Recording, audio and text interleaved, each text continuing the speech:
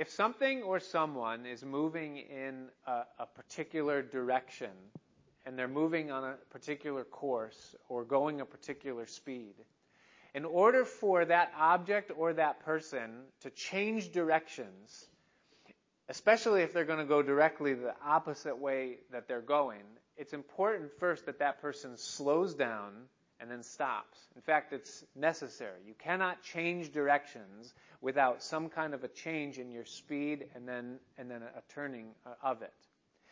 And the book of Hebrews was written to a group of people that had set on a particular course. They were Jewish New Testament or first century people that had given their lives to Jesus Christ, and they had begun moving in a particular direction. But over the course of time, because of the pressures that were placed upon them by their society and by their families, and even by the internal traditional strings that were holding them, they began to slow down in that course, and ultimately many of them were coming to a stop or going stagnant, and some were beginning to go backwards, going back away from Jesus Christ and moving back into the tradition of their old religious system. And so the book of Hebrews was written to those first century Jews who were experiencing that cooling or that drifting or that slowing down, stopping, and reversing course in the other direction. Now, the message of the book doesn't just apply to first century Jews or even later Jews that had given their lives to Christ. But the message of Hebrews applies to anyone who, in their course or purpose of going after the things of God and following Christ, find themselves cooling or slowing down or drifting or changing directions and moving back from Christ into the things that they had come out of in the world. That's who the book is written to. And I know that that's a tendency that every one of us can have from time to time in our lives. We can lose vision. We can lose purpose or focus or direction, and we can kind of forget why. We don't give up our profession necessarily in Christ, but we forget why we're following Him, and we begin to slow down or we begin to drift away. And the solution or the remedy, whether it was to the first century Jews or whether it's to someone in our day that finds themselves drifting away from the things of God, the solution is to get a clear and long look at Jesus Christ again. And as we do that, things come back into focus. As we look at Him, things around us begin to make sense. I think of a man who was blind, who Jesus healed. And he, spit on the mud. It's kind of a classic Sunday school Bible story. And then he made clay with the spit and the dirt, and he rubbed it on the man's eyes. And it touched him, and it says that he asked him if he saw anything. And the man replied to Jesus, and he said, "I see men as trees walking." And then Jesus, it says that he touched him, and he caused him to look up. And he said, "Now what do you see?" And he said, "Now I see all things clearly." And sometimes when life becomes confusing and we begin seeing things for what they aren't, and we lose focus and purpose for our calling and our destiny, what we need is to look up again. And when we see up, when we see Jesus, life makes sense in its proper context. And so the solution for anyone who's drifting is the message of Hebrews, which is Jesus Christ. And that is that Jesus Christ is superior in all things. Now, we left off right in the middle of an argument or a case that the author is making that Jesus is superior to the angels. And I shared with you last week that to the Jewish believers in the Old Testament, and even to people in the modern era, angels are a big deal. But they don't match Jesus Christ. And so the author is proving and showing that Jesus is superior to angels in almost every way. And he said to them in chapter 1 that Jesus is infinitely higher than the angels, first of all, in his position. That is, that they are servants, but he is the Son. He's also infinitely higher in rank. They are, in their order, principalities and powers that are administrators of certain things for God. But Jesus is God, which makes him infinitely higher in his rank before the angels. He's also infinitely higher in his role. And his role, as the author pointed out, is that he is the king. That God himself spoke of Jesus, and he said, "Thy throne, O God, is forever and ever, and a scepter of righteousness is the scepter of your kingdom." And so Jesus is the king over the angels, and thus in his role, he is higher, infinitely higher than they are. And where we resume now in verse 5 of chapter 2 is that Jesus is also infinitely higher than the angels in his achievement. And the achievement that Jesus has that makes him higher than the angels is that he is the Savior. And not one of the angels can claim before God or before men that they are the Savior of any man or of mankind. Now, in verse 3, where we kind of left off last week in that last little segment where the warning is being issued about drifting away, the author talks about the great salvation that's been provided through Jesus Christ. He said that if in the Old Testament every transgression or sin that was transgressed received a just reward, then how shall we escape if we neglect so great a salvation, which was first spoken by Jesus, then testified by the apostles, and then verified by God through the gifts and miracles of the Holy Spirit that he gave in the first century and then throughout the ages. But he talks about this great salvation. And the reason why this salvation that comes through Christ is so great is because, first of all, it's the only salvation. There is no salvation in any other name other than the name of Jesus. There will be no one that can have their sins forgiven or that will stand in heaven for any other reason than but from putting their faith in the finished work of the cross of Jesus Christ. There is no other way for men to be saved. And thus it's a great salvation. It's also a great salvation because it's all-inclusive. That God says through the gospel message of this salvation that whosoever will believe in him will be saved. Paul said that if we confess with our mouth that Jesus is Lord, and we believe in our heart that God raised him from the dead, that we will be saved. For with the mouth confession is made unto salvation, and with the heart belief is generated for righteousness. And he says, for whosoever will call upon the name of the Lord will be saved. And so it's a great salvation because it doesn't leave anyone out. Anyone can call upon the name of the Lord. And it's also a great salvation because it reaches even the lowest of sinners. It doesn't matter what a person has done with their life or what their sin has brought them into throughout the course of it. When that person will believe in Christ, turn from their sin, and put their faith in him for salvation, that person can be saved no matter what it was that they did prior to it. And thus it is a great salvation not to be neglected. It's a great salvation. But why the author is spending so much time telling us, 2 chapters, that Jesus is greater than the angels, is because fundamental to this salvation is the fact, first of all, that Jesus was God. It's not enough if he was an angel or if he was just a man. He had to be God. And Jesus was God, and that's the proof or the point that was proved in chapter 1, that thy throne, O God, is forever and ever. And thus every proof that was laid out in chapter 1 has to do with the deity of Jesus Christ, that he was God. But it's also essential within the terms of this great salvation that Jesus was a man. He had to be fully God and fully man. And so as chapter 1 shows that Jesus was God, chapter 2 now, the remainder of it, shows that Jesus was also a man. And that's important that we understand that because the verses that he's going to use in his case in chapter 2 are of a much different sound than the ones that he used in chapter 1. And so he begins in verse 5 as he continues this argument presenting Jesus as the Son of Man. He says this. He says, for unto the angels hath he, that is God, not put in subjection the world to come whereof we speak. In other words, nowhere has God ever in the Old Testament scriptures or by the prophets or in any wise placed the angels as agents of authority in the world that is to come, that they have no place in that. However, verse 6 now, he says, but one in a certain place testified, saying, and what he's going to quote now is David, and he's quoting from Psalm chapter 8, verses 3 through 6. And he quotes those verses by saying, what is man that you are mindful of him, or the son of man that you visit him?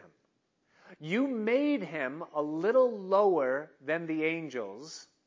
You crowned him with glory and honor, and you did set him over the works of your hands. You have put all things in subjection under his feet. Now pause right there. I know that the verse goes on, but the quotation from Psalm chapter 8 does not. That's where the quotation stops. And what the author of Hebrews is doing here is he's taking the words of David spoken by the Holy Spirit in the Old Testament. And he's saying that although angels have never been promised a place of rulership in the world to come, man absolutely has. And it was spoken by the Spirit of God through the mouth of David. Now, Psalm 8 is an absolutely fascinating testimony when you look at it in its context and think about what it is saying and what is being spoken through it, even to us now in its interpretation here in Hebrews. The psalm begins with David just saying, "O Lord, our Lord, how excellent is your name in all the earth." And he just gives some glory and praise to God in the opening verses of that psalm. But then his meditation comes out as he continues writing, and he says these words. He says, "When I consider thy heavens, the work of thy fingers, the sun, the moon that thou hast made." And then he describes some of the cosmos, some of the things that are out there. And you can just imagine David laying out on one night or walking maybe upon the wall of Jerusalem and just looking out and seeing the stars and all of their glory and the constellations and maybe the moon or something or some of the bands of one of the galaxies, the Milky Way galaxy there. And as he just sits there and thinks about God and what God has made, and then he thinks about himself and he thinks about his life in the context of what God, who created all of that, had done for him. He speaks the words and he says, "What is man that you are mindful of him in the light of all of this? When I consider the heavens, the work of your hands, the sun, the moon, the stars, the things that you have made." The Milky Way, well, let's start with the universe. The universe itself, the Bible says, spans God's hand. Meaning that if you were to take God's hand, if you could do this, and you were to use it to measure the size of the entire universe, it would span from the tip of his thumb to the tip of his pinky. That's how big the universe is. Well, you say, well, that seems pretty small when I think about it in the context of fitting in the palm of someone's hand. Did you know that the universe, as we know it right now, contains 100 billion, and this is estimated, 100 billion galaxies, of which our Milky Way galaxy is just one. So the Milky Way galaxy is one of 100 billion galaxies, but in a universe where there's more black empty space than there is actual galaxy that's taking up that space. That seems pretty large to me. The Milky Way galaxy, which is what our Earth is set inside of somewhere, consists of over 200 billion stars. Just the Milky Way galaxy, one of 100 billion galaxies that exist out in the universe. Think about it for a moment. You say, well, okay, how about the Earth? How about our solar system in light of the size of the galaxy? Well, you could take our Earth and you can fit 1.3 million Earths inside our sun. That's a lot. The sun is a relatively small star. If you go just a little bit bigger and you take a medium-sized star, the star Pollux, which is classified as a giant, you could fit 512 suns inside that one star, Pollux. If you take a larger star, Betelgeuse, which is considered or classified as a red supergiant, you could fit 1 billion of our suns inside just the one star, Betelgeuse. And if you take one of the largest stars, Canis Major, which is considered a red hypergiant, you can fit 9.3 billion of our sun inside Canis Major. And that's just a couple of stars. And there are 200 billion stars in the Milky Way galaxy. And there are 100 billion galaxies in the universe. And the whole universe just spans the hand of God. Now look at you and me as it relates to the size of all of that. And if you consider it for what it is, you come to the same question that David did, and you say, what is man that you are mindful of him? If all of that creation out there and the sheer size of it is just finger work to God, the work of his fingers, it's nothing to him. Did you know that our galaxy, the Milky Way galaxy, is actually moving at about 1.2 million miles per hour? Think about that for a minute. How much energy does it take to get something that big moving that fast? And yet God just going, brings it around. It's nothing to him. It's just finger work. Amazingly, you read Isaiah chapter 52 and Isaiah chapter 53. The Bible says that God rolled up his sleeves to save us. All creation, just needlework, finger work, just one hand, no big deal. But when he wanted to save man, he said, I'm going to roll up my sleeves. It took a little bit more. It took more for God to save us than it did for him to make it all. And you begin to ask the question, and you say, what is man that you're mindful of him? Or the Son of Man that you're... What does it mean that God is mindful of man? The Bible says that his thoughts towards us are more in number than the grains of sand that are on the seashore. Now think about that. I can't give you that number. I have no illustration in any way that could try to bring understanding or volume to how many thoughts that is. But that's how many thoughts God thinks towards you. He doesn't think that way about the universe or the cosmos or how it's all working, but he thinks that way towards you. Why?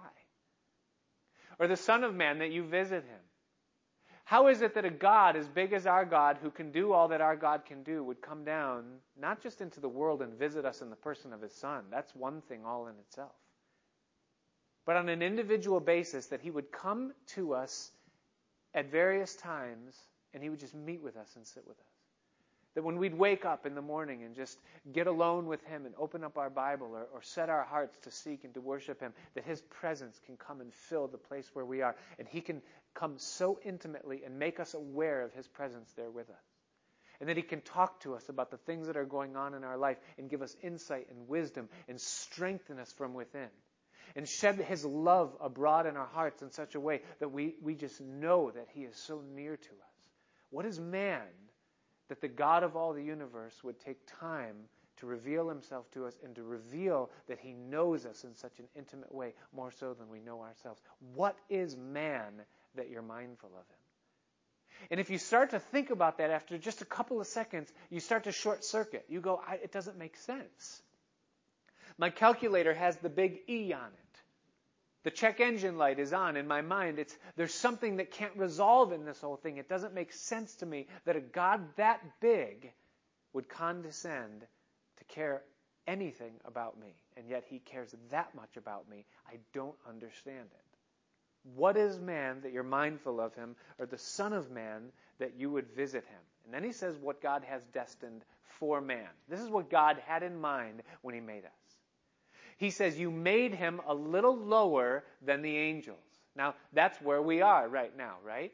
I mean, in a sense, though we outrank them in our position as Christians, we are under them, and it is that they have a greater dominion than we do presently. He says, you made him a little lower than the angels, but you crowned him with glory and honor and did set him over the works of your hands. You have put all things in subjection under his feet. Now, think about Adam in the Garden of Eden for just a moment. When God placed Adam in the Garden of Eden, he set him over all the works of his hand. Adam had dominion. God said to him to have dominion over all things, over the fish of the sea, the birds of the air, all fowl, all beasts of the field, all of the produce of the land. You have authority over all of it. And that was what God gave to Adam when he made him in the garden. And that was an incredible authority. Adam's responsibility was to dress and to keep the Garden of Eden. It wasn't a labor for him, but it was something for him to do. There was a joy in it. It was all subject to him. He would command and things would take place. That was the power that Adam had. He had subjection over the world. But when he fell to Satan's temptation, he yielded control of the sovereignty that God had given him over creation into the hand of the devil. He forfeited his right of authority over the world, and it was usurped or taken by the devil himself. When Jesus was tempted by Satan, in Matthew chapter 4, also it's recorded in Luke chapter 4, one of the things that Satan brought Jesus to was a high mountain where he could see all the kingdoms of the world in a moment of time. And he said to him, all of this power and all of this glory is delivered into my hands, and I can give it to whomsoever I will. And if you will just bow down and worship me, all will be yours. I'll give it to you. Now, Jesus came to redeem and to take back what Satan had stolen and to put it back in its rightful place. But he came to do it by hanging on a cross and dying, not by paying the devil the homage that he was asking Jesus for. He wanted Satan to give Jesus the crown without the cross. That was the promise that he was making. But the point is that the dominion that Satan held was real. He said to Jesus, this is mine, and I can give it to whosoever I will. And he could. And even as we sit here tonight, Satan is the one who is the usurper, the prince of the power of the air, as Jesus called him, the god of this age, as Paul called him, the one who works things according to the working of his will in the kingdoms of men now here on earth. Not the kingdom of God, but the kingdoms of men is the devil himself. And that's what the author of Hebrews says as he continues in verse 8 with his own comments. He says, you put all things in subjection under his feet. For in that he put all in subjection under him, he left nothing that is not put under him, but now we see not yet all things put under him. In other words, something happened that removed man from his place of authority over the world. Even though he's entitled to be over all, he is not yet right now over all. Something has taken that out. Now, the key words in understanding where the author is going with this are back in verse 5. Look at verse 5 again. Notice what he says. He says, for unto the angels has he not put in subjection the world to come, whereof we speak. In other words, the context of all of this is not even this present world that we're in right now, but rather it's the world to come. And so what he's saying is that God, in placing all things under man's subjection and leaving nothing that was not placed under his subjection, that includes the world to come. That God intended man to have authority over all things, not just in this world, but also in the world to come. And so in this world where we are right now, though we were given that authority, we've yielded it and we do not have it. We do not see right now, presently, all things under his feet. You say, well, what does it look like for man to have all things under his subjection or under his authority? Notice what the author says in verse 9. He says, but we see Jesus, who was made a little lower than the angels, that is, in his humanity, being born of a virgin, taking on the form of human flesh, just like we are. He came into our fallen world in the form of fallen man. He was made a little bit lower than the angels, crowned with glory and honor. So he was in this world as part of our fallen creation, but he did not yield his authority, nor was he under the subjection of Satan, the usurper. And so when we look at Jesus in his humanity, we see that he still had authority over the creation that he was in. And thus Jesus would come to his disciples walking on the water. And the disciples would see him there, and they would think, it's a ghost. That's impossible. Man can't walk on water. And Peter would say, Lord, if that's really you, call me to come out there. And Jesus, come on. And you guys know the story. We don't have to veer down the path. But Jesus, able to walk on water. When the storm was filling the water or the boat with water, and the disciples were perishing in the storm, they woke Jesus, who was fast asleep. And they said, Lord, we perish from this flood. And he arose and he said, you have little faith. And he stood up and he rebuked the wind and the waves. And immediately there was a perfect calm. And it says that they marveled because even the wind and the waves obeyed the word of Jesus. He had dominion over the creation. When a man was possessed by a legion of demons that no man or exorcist or method could cast out, nor could the chains and fetters of man bind the strength of the demons in this man, Jesus spoke one word to him. He said, "Come out of him." And that man was immediately set free. There is no authority that can be usurped over the Son of God at any time. And thus Jesus, in this world, fully as a man, yet possessing the authority that was given to man because he himself was sinless and not under the curse, he gives to us a perfect picture of what it looks like for man to not be in subjection under this world, but rather to be in authority over it. He was crowned with glory and honor.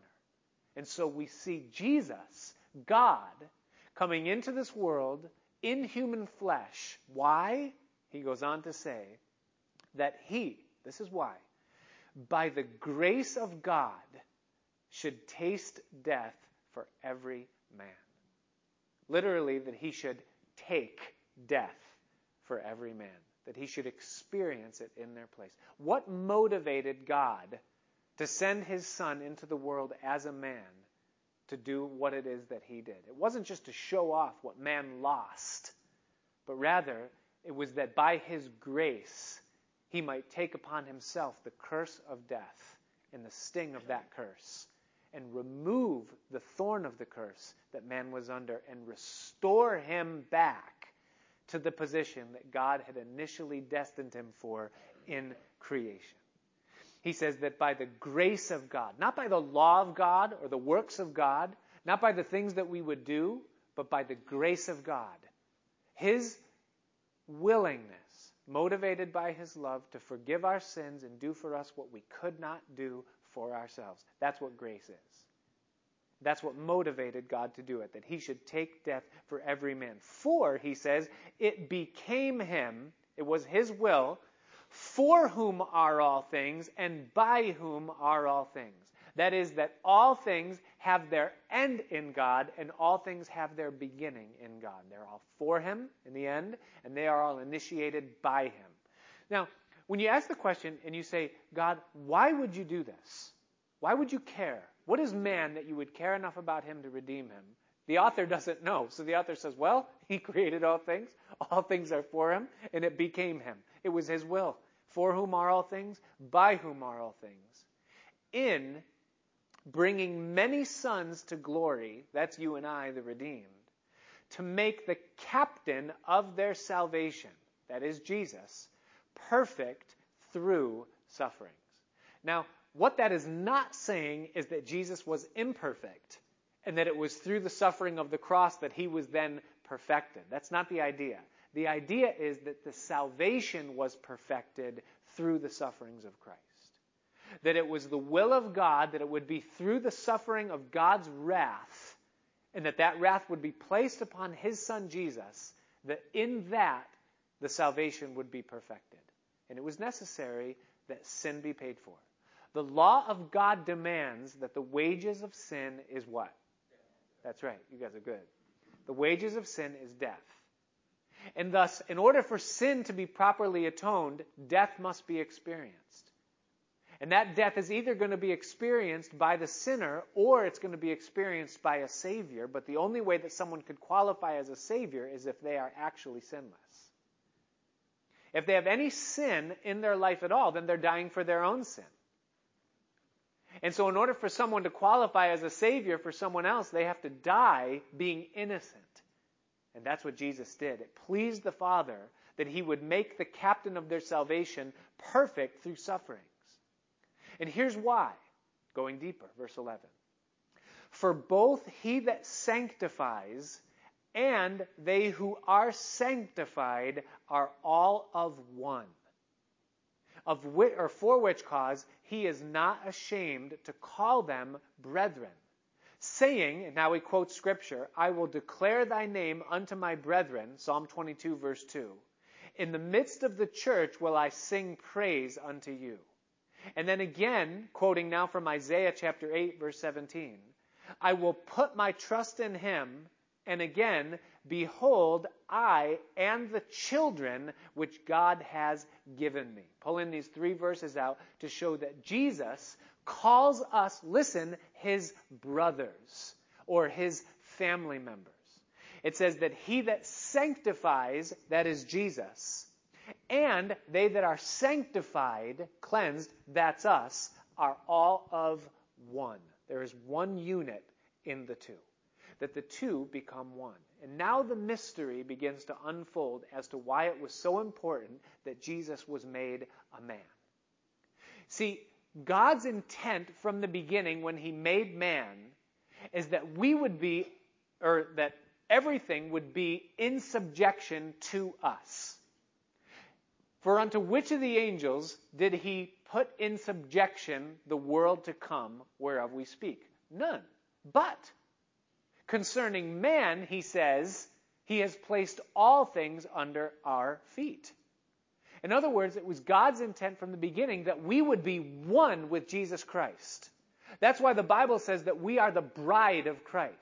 That's why the Bible says that when we get saved, we are in him. We're one with him. We're linked with him. That's why we take communion, because there's a union, a common union between us and Christ. We've been placed in him. That's why when we pray in Jesus' name, the Father responds to that prayer as though Jesus is praying it, because we're in him. We are one with Jesus Christ. But in order for that to take place, he first had to become one of us in our fallen place in order to bring us back to that state. In Leviticus chapter 25, which is the law, there's a law called the law of the Goel, or the law of the kinsman redeemer. And what that law basically states is that if any time there is one of God's people that for any reason is sold, or his property is sold to someone for any reason, and they become a slave because they can't pay their debts, and they now belong to someone else, or their property is mortgaged and taken by someone else because they can't pay their debts, then the law provided that someone who was the closest relative, a brother, or if there was no brother, then it could be an uncle or a cousin, or the closest person that was related, and they had to be related, that person had the right to redeem what was lost. They could pay the price of redemption in order to restore the person back from slavery, or to bring the property back from foreign ownership or whatever it was. But it had to be the kinsman redeemer, or the Goel. That was part of the law. In the book of Ruth, we see that played out. When Boaz wanted to marry Ruth, who was a Moabitess who had been widowed by a Jewish man, he wanted to marry her, but he didn't have the right if he wasn't the closest relative. And there was one person that was closer related to Ruth's ex-husband, deceased husband, that had the right to redeem her. And Boaz had to overcome or get that man to release his rights for Ruth in order for him to marry her. It was the law of the Goel, or the kinsman redeemer. And so in order for Jesus to redeem us back from the curse and to set us free from the slavery that we were in because of sin, he had to become one of us. Man has to be redeemed by man. And thus, for Jesus to be God alone is not enough. He had to be the Son of God, but he also had to be the Son of Man. And thus he came into this world born of a virgin. And in that he lived the sinless life that he lived as a man, in that he defeated every temptation that he defeated as a man, and then died a sinner's death upon the cross, he became qualified as God and as man to redeem. And thus, in doing that and offering to us now the free gift of salvation, he meets the requirements of the law to be the sanctifier, or the cleanser of our sins. And thus, when we respond to that invitation and we give our hearts to him, we become sanctified. And in that sanctification, which just simply means being cleansed and set apart for God, we become one with Jesus Christ. And so what does that mean? It means that now you ask that question and you say, what is man? And you say, I have no idea. But it's way more than what we think. And it's way more than what we understand. And we will spend the ages to come trying to figure out why and how God has made us what we are and placed us where we are in the person of his Son. To think that we will rule and reign with Christ as his bride, unified with him for all of eternity. Do you know that that's why Satan hates you so much? Because you occupy a position that he covets greatly that he will never have. His desire from the very beginning was to rule and reign with God, or over God is what it perverted into. You read Isaiah 14, 5 times he said, I will ascend above the Most High. And Satan knows more about you than you do, because he knows what God made you for. He knows what he made us for. And thus his purpose is to destroy, because he hates anything that God loves and anything that will be more than what he is. It became him, because he that sanctifies and they who are sanctified are all of one. He calls us his brothers. For as much then, verse 14, as the children are partakers of flesh and blood, he also himself likewise took part of the same. He had to be human flesh in order to meet the requirements of Redeemer. There was a heresy that existed in the early church called Gnosticism. It still exists today, but it doesn't carry the same weight that it did in those days then. And what the Gnostics believed is that all flesh was immaterial or irrelevant, and that therefore anything that was in the flesh or of the flesh didn't matter at all. It was all going to perish, and thus you could do anything you want in the flesh, and ultimately, at the end of the day, it didn't matter, because anything spiritual is good and anything that's of the flesh is bad. But what the Gnostics believed and taught about Jesus is that Jesus did not come in the flesh, that Jesus came as a spirit or an apparition, that when he walked on the beach, there was no footprints left behind, that there was no flesh. That's a heresy. Because if Jesus is less than human, then he's less than Savior. And he's not less than Savior. He was fully God, fully man. 1 John chapter 4, verse 2 says that every spirit that confesses not that Jesus Christ has come in the flesh is not of God. He was made like unto us. As the children are partakers of flesh and blood, he also himself likewise took part of the same, so that through death he might destroy him that had the power of death, that is, the devil, and deliver them, that is us, who through fear of death were all their lifetime subject to bondage. And so Jesus effectively, through his death and resurrection, destroyed the devil's power over death, and he destroyed death itself. In 1 Corinthians chapter 15, Paul declares in victorious proclamation of the resurrection, he says, "Death, where is your sting? Grave, where is your victory? The sting of death is sin, and the strength of sin is the law. But thanks be to God in Jesus Christ, who has overcome.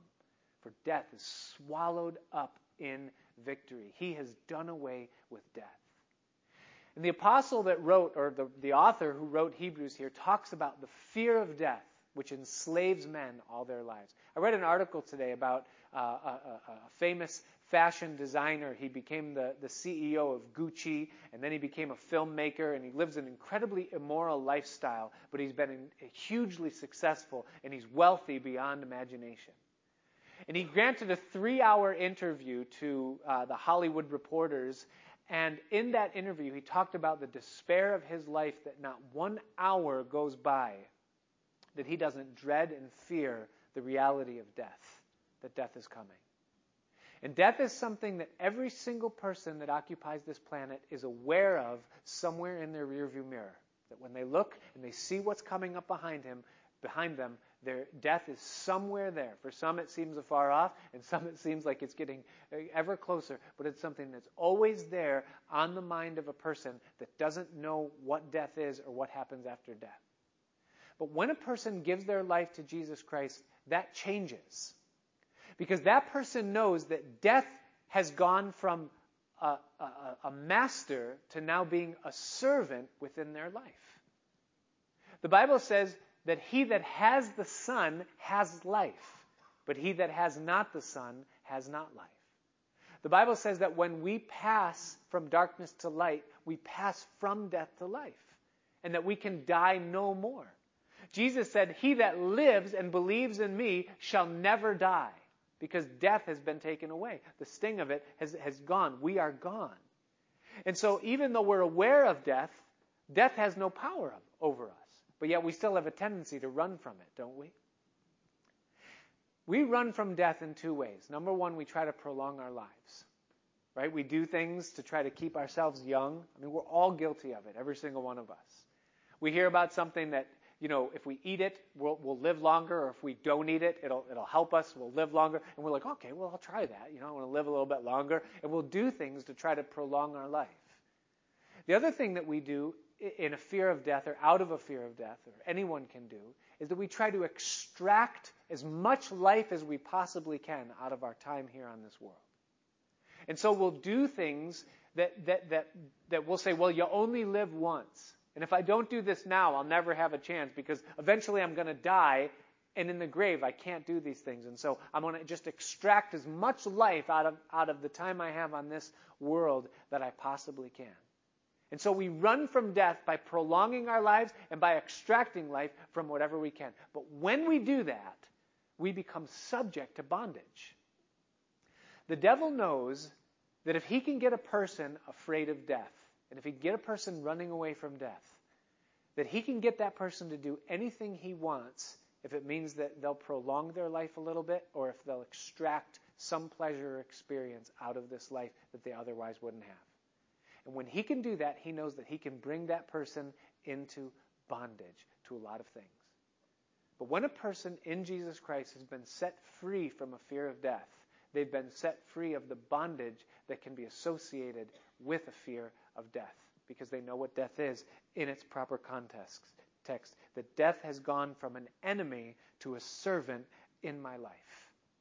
Something has to carry us from this world that we are in right now into that which is to come, wherein we will rule and reign with Jesus Christ. And whatever that agent is, whether it's the rapture, which we all hope for, or whether it's death, that thing is actually serving me, because it's bringing me from where I am now in this fallen world to that better world that awaits me in glory with him. Now, that doesn't mean that I'm excited about the act of dying. I'm looking forward to being in heaven. I dream about that. But I'm not looking forward to the experience. I mean, if I was going to be operated on internally for some issue that's going on, I would be looking forward to the fact that what's wrong with me is going to be fixed. I'm not looking forward to the procedure. I don't want to lay on the table. And so it's normal for us to be a little apprehensive about the way that we die. But for a Christian who really understands what's been done for them, death is not an enemy. Death is a servant. Something must carry us from where we are to where we're going. I read this morning. This is from the pen of Charles Spurgeon. Just listen to these words. He says, "We often look ahead to old age with fear and trembling, forgetting that when evening comes there will be light. Yet for many saints, old age is the best season of their lives. A more pleasant tropical breeze warms the mariner's face as he nears the shore of immortality. Fewer waves ripple his sea, and quiet reigns, deep, peaceful, and majestic. From the altar of age, the fiery flashes of youth may be gone, but the more steady flame of true and sincere feeling remains. These older pilgrims have reached Beulah, that blessed country where each day is like heaven on earth. Angels visit there. Heavenly breezes blow across it. Flowers of paradise grow on it, and its air is filled with the music of seraphim.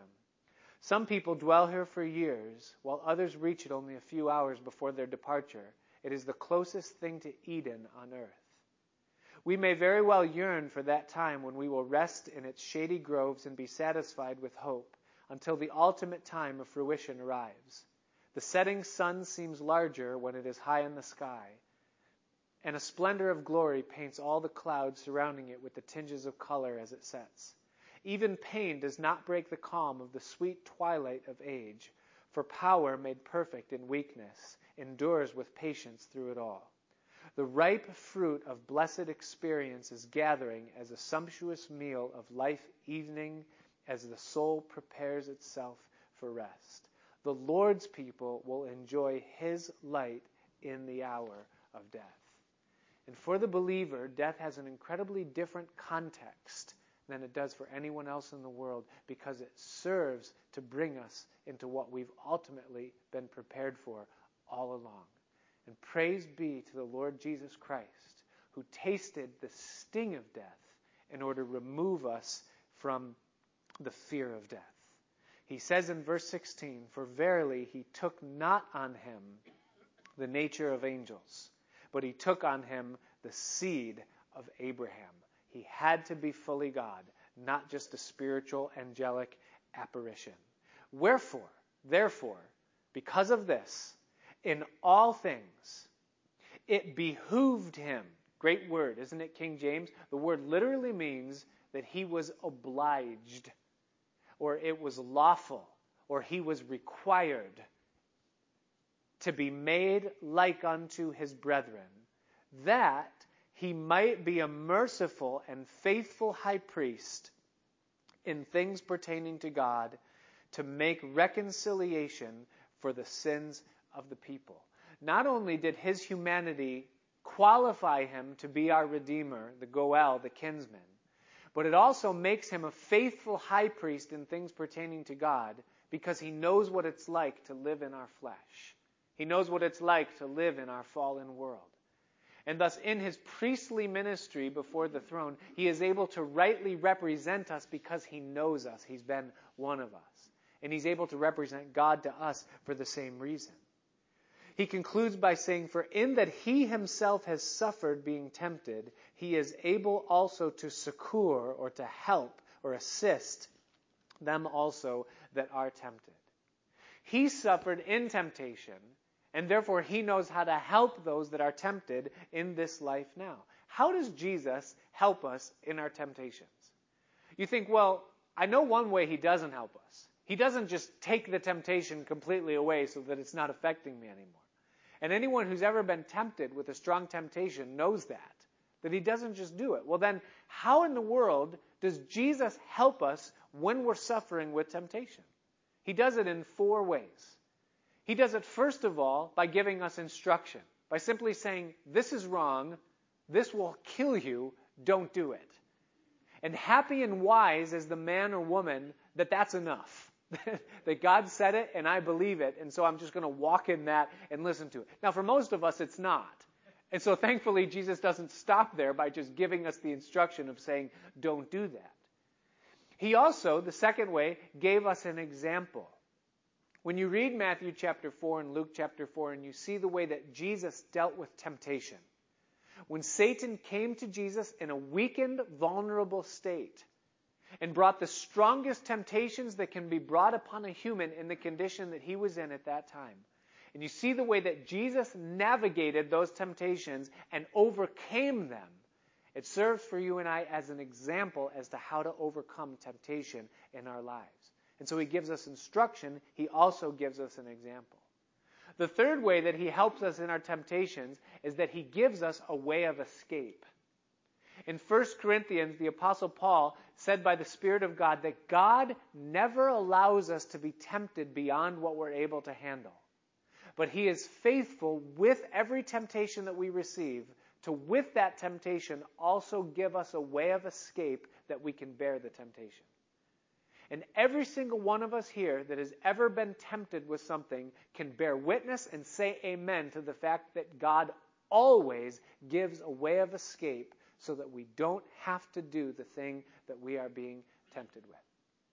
One of the things that I hate and love about being a pastor is sitting across from someone whose lives have been completely shipwrecked by some sin that they've been overcome by. Whether it's shown up in their marriage, or whether it's shown up in their parenting, or whether it's shown up in their physical body or their health, or in any other way that sin has just wreaked havoc on their life. I sit across from a person who is completely broken and that looks at me and says, I wish with everything that I have that I could go back and take the way of escape that was given to me. I wish I could go back. I wish I had listened. I wish I had heeded. And I hate those moments when I have to watch the destruction of that. But I also love those moments because for me, it makes me fear what can happen to any person that doesn't listen or heed what Jesus says. He gives an escape. And thankfully, the fourth way that he helps us in our temptation is that he gives us education through our failures. Failure is the material of success. Did you know that? That when we fall and when we falter, it gives to us the building materials so that we can successfully navigate through those same things in the future. And thankfully, when we fall, God restores. And he hopes that we'll learn from those failures, seize upon the opportunity afforded by them, and that we'll overcome the temptation when it comes. Now, I believe this with all my heart. I'm testifying to you as one who's walked with the Lord for almost, well, I don't want to make it sound longer than it is, 17-something years. That there is, in the Christian life, absolute deliverance from the things that we struggle with. We do not carry the things that we wrestle with or bring into our salvation all the way to the grave. That there is a time of final deliverance for the things that we struggle with. He grants that. But he lets those things that we struggle with have their way in our lives, and he accomplishes and completes his purpose in us through them, and then he removes them once they've done that. And so when those temptations come, it isn't enough for us to say, well, these things are just too powerful for me. I can't overcome them. Yes, you can. Because his commandments are his enablements, and he knows how to help us in our temptation. So what's the conclusion of this lengthy 2-chapter portion where the author gives to us the case that Jesus is more superior than the angels? What's the application for all of us that this leads to? And here's what it is. It is that the fullness of our trust and of our allegiance belongs and is safe with Jesus Christ. Because he is God. And because he alone has provided salvation from eternal damnation and separation from God. And because in that salvation, he has made us one with himself, and that we will rule and reign with him in the world to come. And because as captain of our salvation, he is fit to lead our lives, and he alone is able and willing to do that, that we might successfully navigate this world. And because he himself alone has defeated death and the fear of death and brought the freedom that comes with that. And because he lived a life in this fallen world, he knows how to help, to lead, to deliver, and to feel what we feel. And he is our ever-present help in our time of trouble, and he's willing to be that in our lives every day. And therefore, if any one of us tonight find ourselves in a place where we've drifted from him in any way, where the things of the world have become more clear and the things of God have become shady and fuzzy. If what was once purpose and direction and speed in our movement and our pursuit of God has slowed or come to a stop, or we've gone the other direction, that when we look at Jesus, we see in him one that so loved us and is so concerned about us, that made us and knows us better than we know ourselves, and was willing to come into this world in the form of humanity, to live the perfect life that we couldn't live, to die in our place, to take up his place as the leader, the Lord and shepherd of our lives, and he is the one that is able to successfully bring us from where we are to where we're going. And when we come back into a realization of that, all things become clear, and our direction is set right. Father, we thank you tonight, Lord, as we conclude this chapter and this segment of Hebrews, and we're thankful for the way that you are magnified through the things that you've set before us in the Word tonight. And as we consider your size and we consider our smallness, Lord, we rejoice that you're so mindful of us and so willing to visit. And so, Lord, would you have your way in each one of us? The things that are troubling us tonight, Lord, would we see that you're upholding all things by your word, that you hold us in your hand, and that we would be yours completely. Take our allegiance, take our lives, take all that we are. We ask it in Jesus' name. Amen. Let's all stand together.